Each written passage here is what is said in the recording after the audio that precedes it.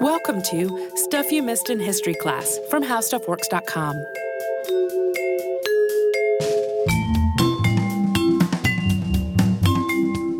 Hello and welcome to the podcast. I'm Tracy V. Wilson. And I'm Holly Fry. I went on a trip just the other week that involved flying into Buffalo, New York. And since we were so close by, Niagara Falls, we went to Niagara Falls. I had never been there before. And it reminded me that way back last summer, I had been planning to do a podcast on people going over Niagara Falls in a barrel. And then I stumbled across an article about Annette Kellerman while I was doing the research for that. I got completely distracted. I forgot totally about it. Having been reminded by going to the actual waterfall, we are going to get back to that today with Annie Edson Taylor, who was the first person to go over Niagara Falls in a barrel. And we're going to start off with a little bit of a brief history of industrialization and commercialization at Niagara, because this whole barrel trip was part of a much bigger story of tourism and daredevils at this natural wonder.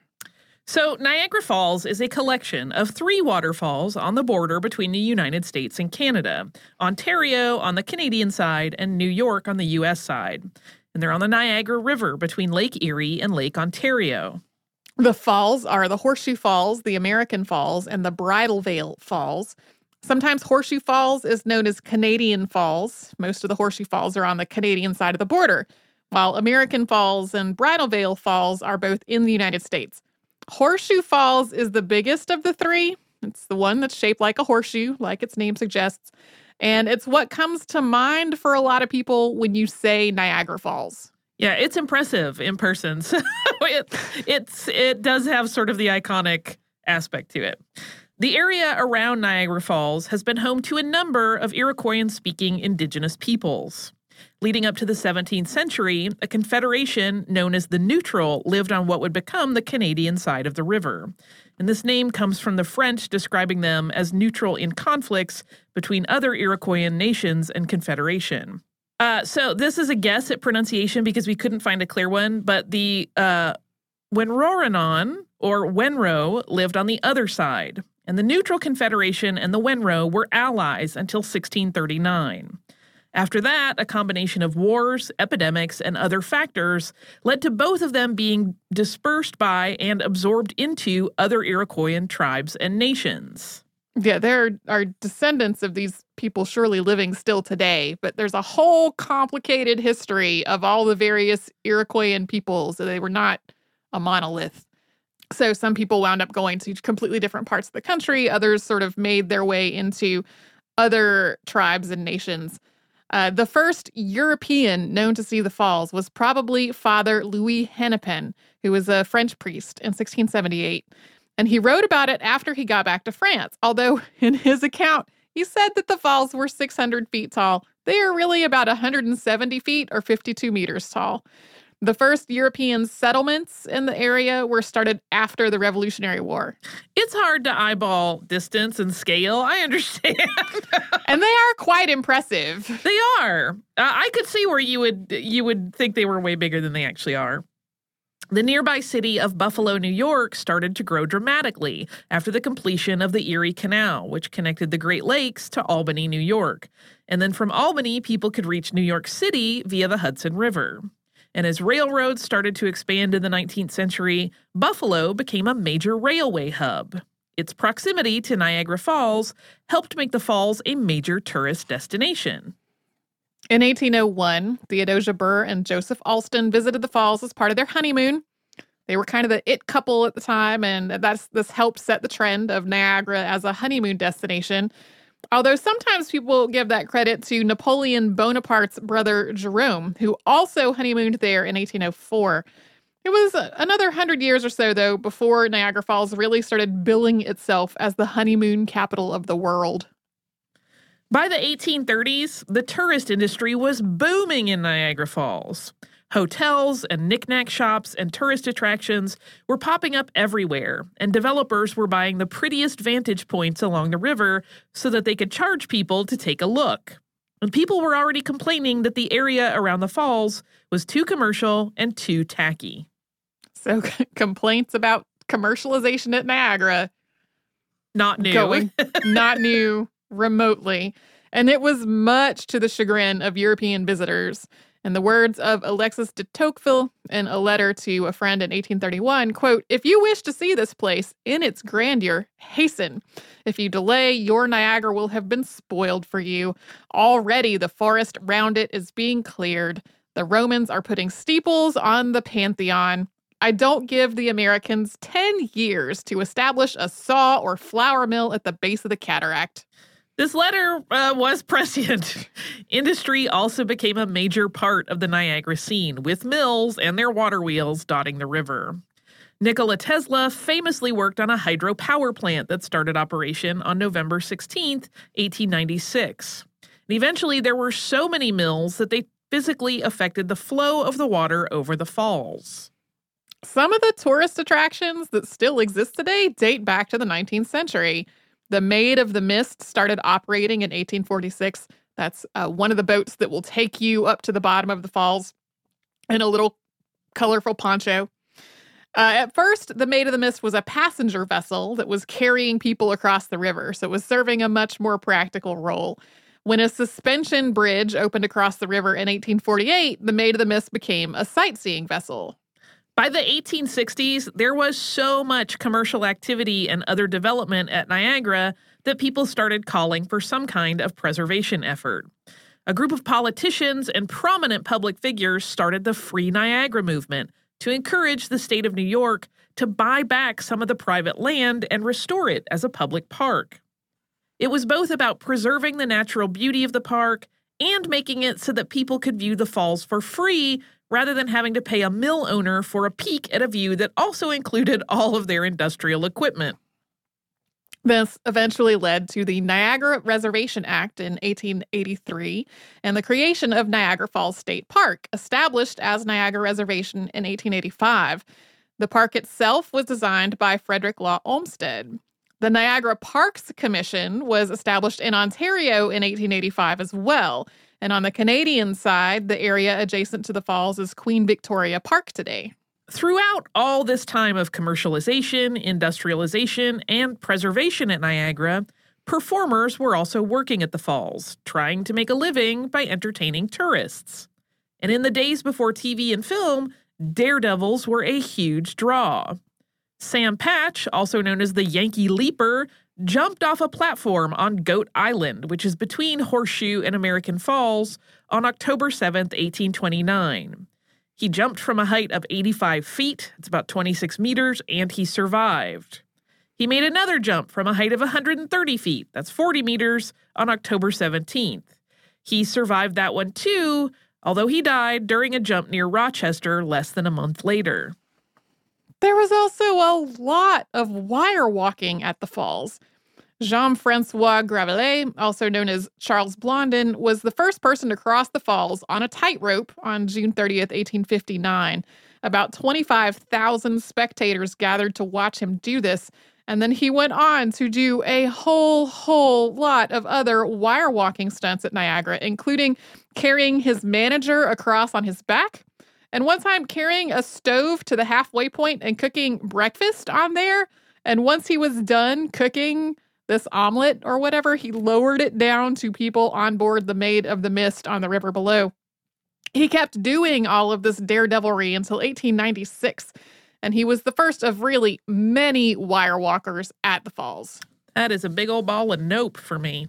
Yeah, there is still wire walking at the falls. Like I remember back in the day when we were owned by Discovery, there being a much hyped wire walk at the falls that was going to be on TV. It's still a thing. Yeah, all of that is a big nope for me. Why would you do that when you could sit on the boat? I understand the impulse. It's not for me. Steve Brody claimed that he went over the falls in nothing but a padded rubber suit in 1899, but there is no evidence that this feat ever actually happened. He had also made a disputed claim to have jumped off the Brooklyn Bridge and survived. One popular stunt was to try to survive the extremely treacherous Niagara Whirlpool, which is downstream from Niagara Falls at a point where the river makes a sharp bend.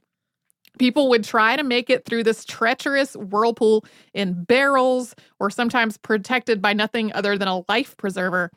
On June 6th of 1861, Joel Robinson successfully took the Maid of the Mists through the whirlpool after it was sold to a company in Montreal that would only accept delivery on Lake Ontario. Matthew Webb, who had been the first person to swim across the English Channel, died trying to swim that stretch of the river in 1883. This is just a sampling of all the Daredevil stunting that was going on at Niagara Falls leading up to the turn of the 20th century. But one thing all of these daredevils had in common, nearly all of them were men. It was a very masculine world, which made the first person to go over a falls in a barrel even more of a novelty. And we're going to talk about her after we pause for a sponsor break.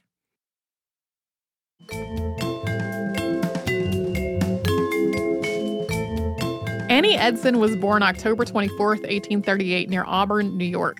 Her parents were Merrick Edson and Lucretia Warren, and the family was pretty well off. Merrick owned some milling interests, and the family spent their summers out in the country and their winters in the city. Annie also had at least 2 older brothers. She had an adventurous streak from the time she was quite young. She liked to be outdoors and to read adventure stories, and she also had a fondness for Roman history. Her father died when she was 10, and at 14, she and her brothers were sent to a private seminary to finish their educations. 4 years later, Annie married David S. Taylor. They had 1 child together, although the baby didn't live past infancy. David was killed while fighting in the Civil War, and at first, Annie still had enough money to live on. But it soon became clear that that money was not going to last forever. Her seminary education also hadn't really set her up for supporting herself, so she enrolled in a state teaching college. After she finished her studies at the teaching college, she spent a few years traveling to different cities where she had friends and family working as a teacher. It was all over the United States. She also went back to school again to study dance and physical culture. If you remember from our episode on Fort Shaw Indian School, physical culture is a combination of calisthenics and strength training and general health and wellness that was really popular in the 19th century. She started teaching dance and physical culture and even opening her own school, even though that school failed. Sometime around 1898, Taylor moved to Bay City, Michigan. By this point, she was really unhappy with her prospects for her life. She had gone from a comfortable childhood and youth to working as an itinerant teacher. She'd also had a series of misfortunes in which she lost a lot of the savings that she had, including living through both a robbery and a fire. There were no pensions or retirement programs, and she didn't want to be poor or live off the charity of her friends. So she kept trying to think of ways to earn money, enough money to be self-sufficient and comfortable again. According to some accounts, she had heard about Steve Brody's alleged stunt at Niagara Falls, and she didn't think he had really done it.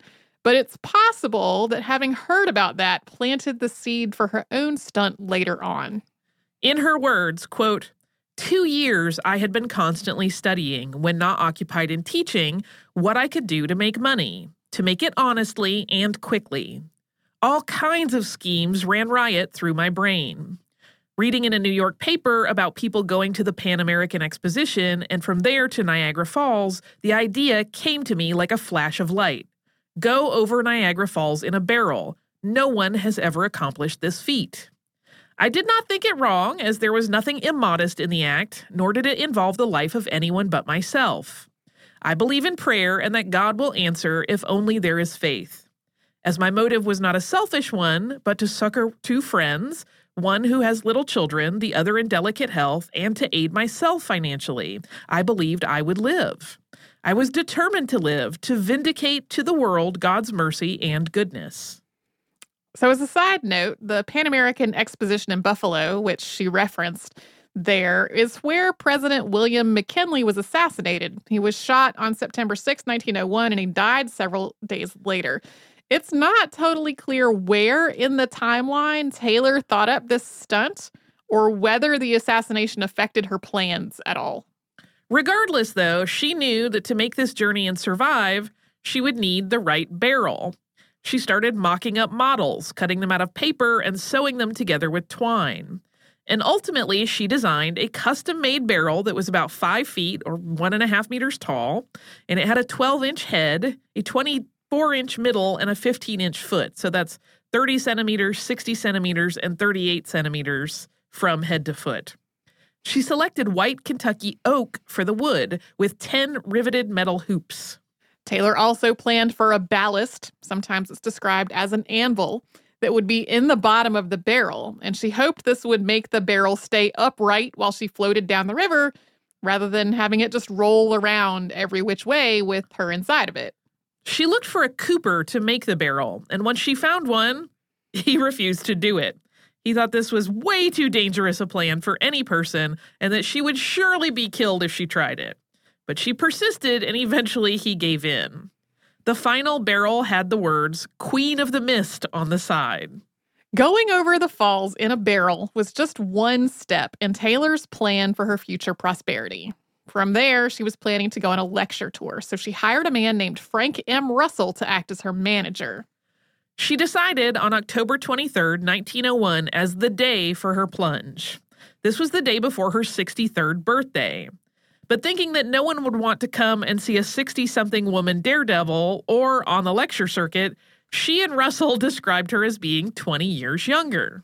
Everyone but Taylor and maybe also Russell thought this was a terrible idea. Authorities thought it was so dangerous that they told Russell they would charge him with manslaughter if Taylor died in the attempt. But even as everyone she encountered tried to talk her out of it, Taylor insisted that she would do it. She even did a trial run by sending her cat over in a barrel on the 18th of October. According to most reports, the cat was frightened, but okay. It makes me not like her very much, frankly, but that's just makes me. a lot of people not like her very much. I understand. Yeah, my own thing. I read one, there are a number of sort of retrospectives in more recent years that people have written, and there was one that I read that just was not charitable in its read of her at all, and that was one of the things the person was so mad about. Yeah. But on the 23rd, the day she had selected, the weather was bad. High winds made the surface of the already fast-moving Niagara River incredibly choppy. She had hired 2 men to assist her, Fred Truesdale and William Holleran. Truesdale and Holleran looked at the water and they said there was no way that they could safely navigate to the drop-off point in those conditions. Taylor was crushed, but she tried again the next day, her 63rd birthday. Truesdale and Holleran rowed her out to Grass Island, and there, away from the crowds of thousands of people who had come to watch her do this, she took off her hat and coat and overskirt and got into this barrel. Inside, she tied one strap around her waist and another around her foot with the hope of keeping her head from slamming into the top of the barrel. The barrel was packed with cushioning, and once the lid was on, her assistants used a bicycle pump to pump in more air. Sometimes this is described as trying to pressurize it, but she was afraid of running out of oxygen before getting to the falls. To avoid being swept over the falls themselves, her assistants had to cut her loose almost a mile away. So she had a lengthy journey before even getting to the falls, followed by a wait for someone to fish her out of the water. Once the air had been pumped in, Taylor plugged the air hole with a cork. Almost immediately, though, it turned out that her fears of running out of air were maybe not totally founded. The barrel was not airtight. It also was not watertight. It started leaking, and soon her feet were in a pool of freezing water. At about 4 p.m, after rowing to the deepest part of the river, Taylor's assistants cut her loose. And that's where we're going to pause for a sponsor break.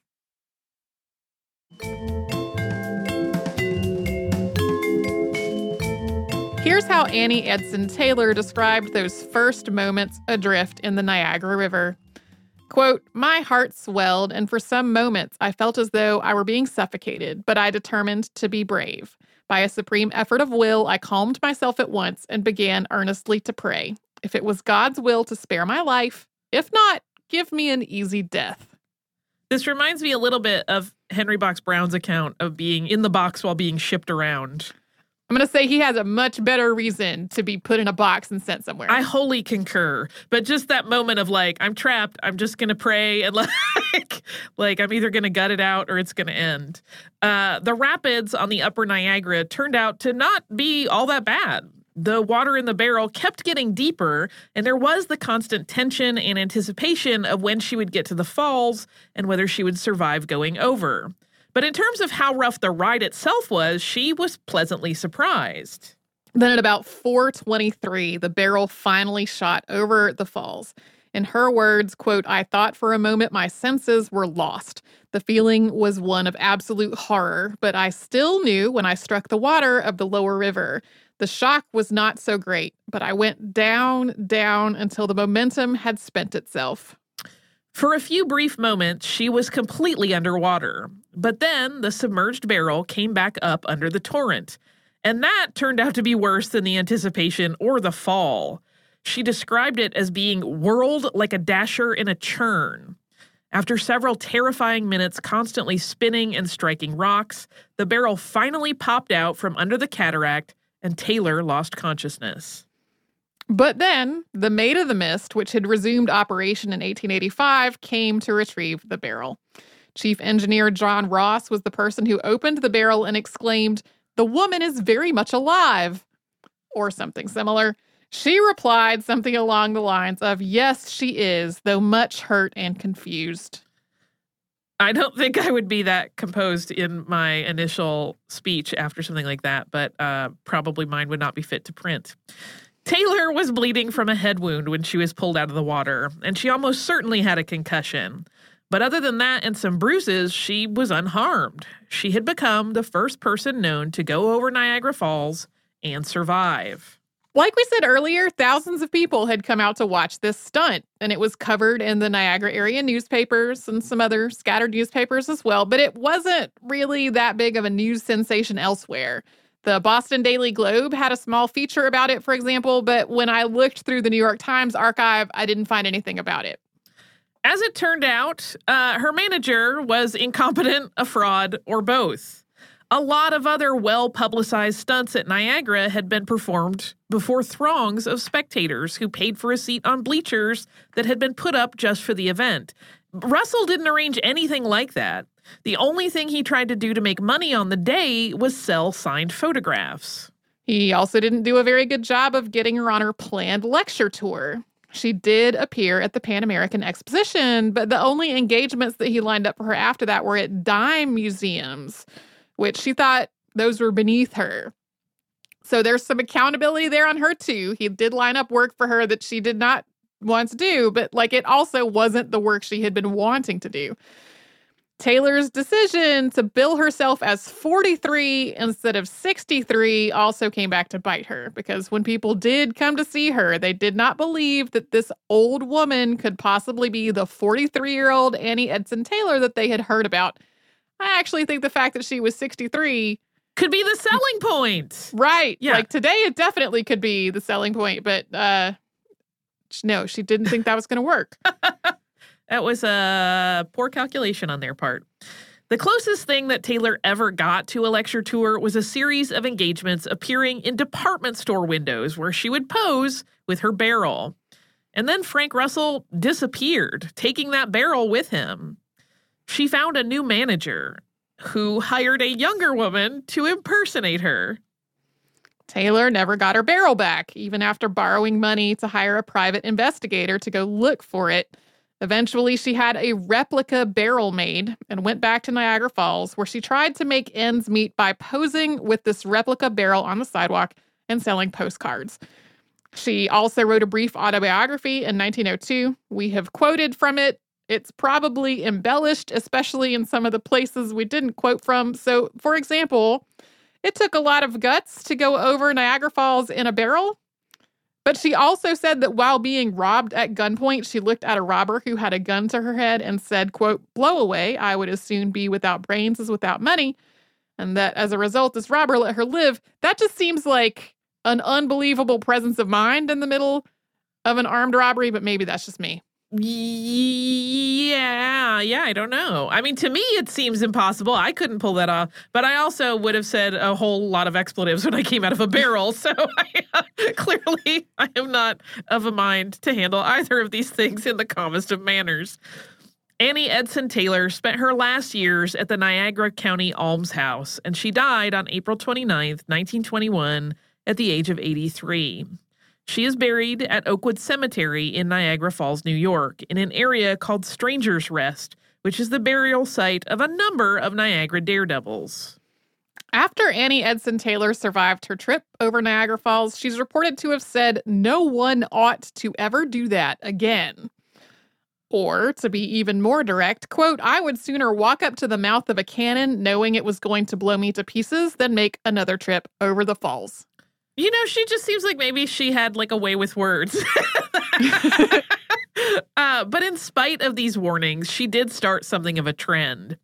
In addition to people who have been swept over the falls by accident or have intentionally gone over without intending to survive, at least 16 people have tried going over the falls in a barrel or some other kind of barrel-like device since Annie Edson Taylor did it. 11 of those people have survived. The next person after Taylor was Bobby Leach. He went over the falls on July 25th, 1911, so not quite 10 years later. Before his trip over the falls in a steel barrel, he had performed with Barnum and Bailey's Circus as a diver and a stunt swimmer.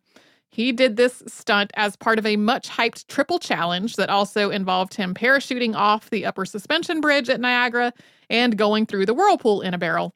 He broke several bones as he was going over the falls, and then after he recovered, he went on a speaking tour of the United States and Europe with his barrel. He was on a 4-month speaking tour of New Zealand when he slipped on an orange peel, broke his leg, and died of complications of gangrene on April 28th of 1926. So while he did have more of a career in showmanship than Annie Edson Taylor did, this is definitely a case of like him doing something she had done 10 years before, but becoming famous for it in a way she had not been able to do. Yeah, he kind of had exactly the career she had hoped for right up until that orange peel incident. Yeah. Also, don't go over Niagara in a barrel. It's dangerous and illegal. We are not advocating going over Niagara in a barrel. Again, clearly I am not a daredevil in my heart, but I just don't get it. Sit in a nice restaurant nearby and watch the falls and eat. That's what we did at Niagara Falls. After walking around Niagara Falls, we had a wonderful lunch at a lovely restaurant where we sat there and watched the falls while we ate. That sounds great. Why would you want to give it that was up? Great. It was great. Do you have some great listener mail? I do. This listener mail is from Jessica, and Jessica says, "Hi, Holly and Tracy. Happy first day of summer." So this was sent on the first day of summer. Thank you for your work on the podcast. It helps me get through my daily commute here. I've been a longtime listener, but never written in. I just finished the latest podcast, 6 Impossible Episodes, Evacuating Children, and thought you would like to know about a connection to a piece of 90s animation, given Holly's interest in animation and history.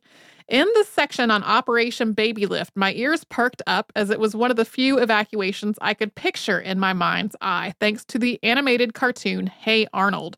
This seems like an odd connection since Hey Arnold is a children's cartoon centered around kids growing up in the 90s, and Operation Baby Lift was an evacuation in the 1970s Vietnam.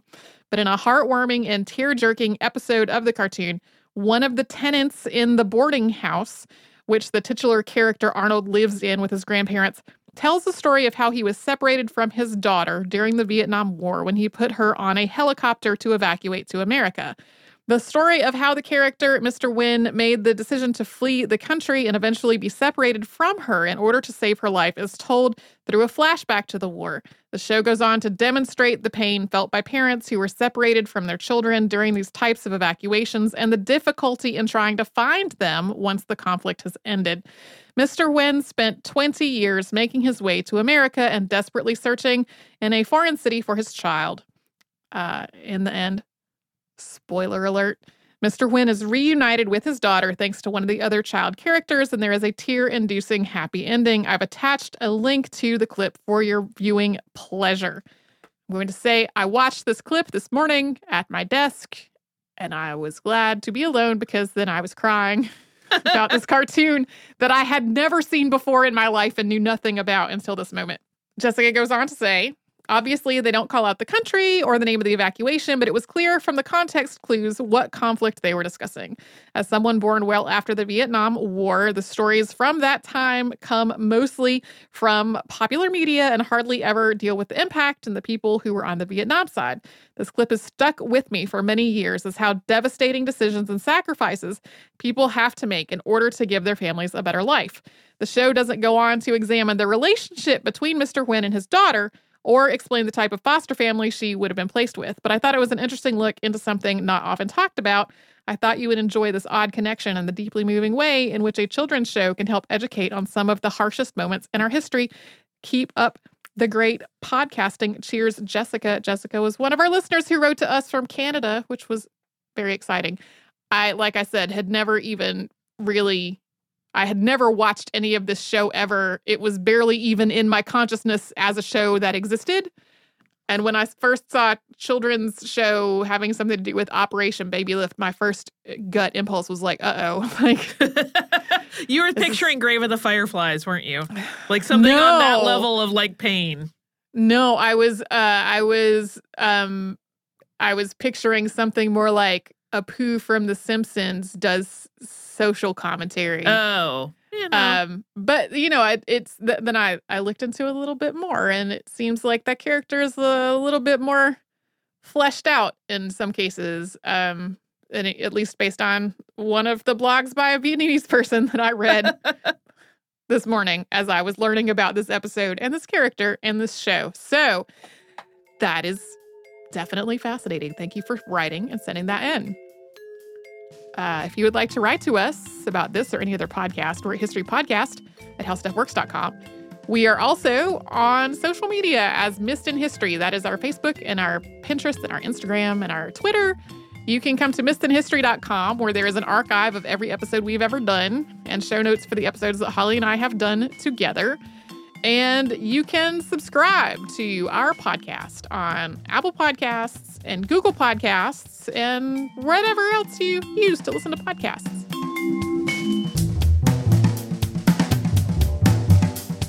For more on this and thousands of other topics, visit howstuffworks.com.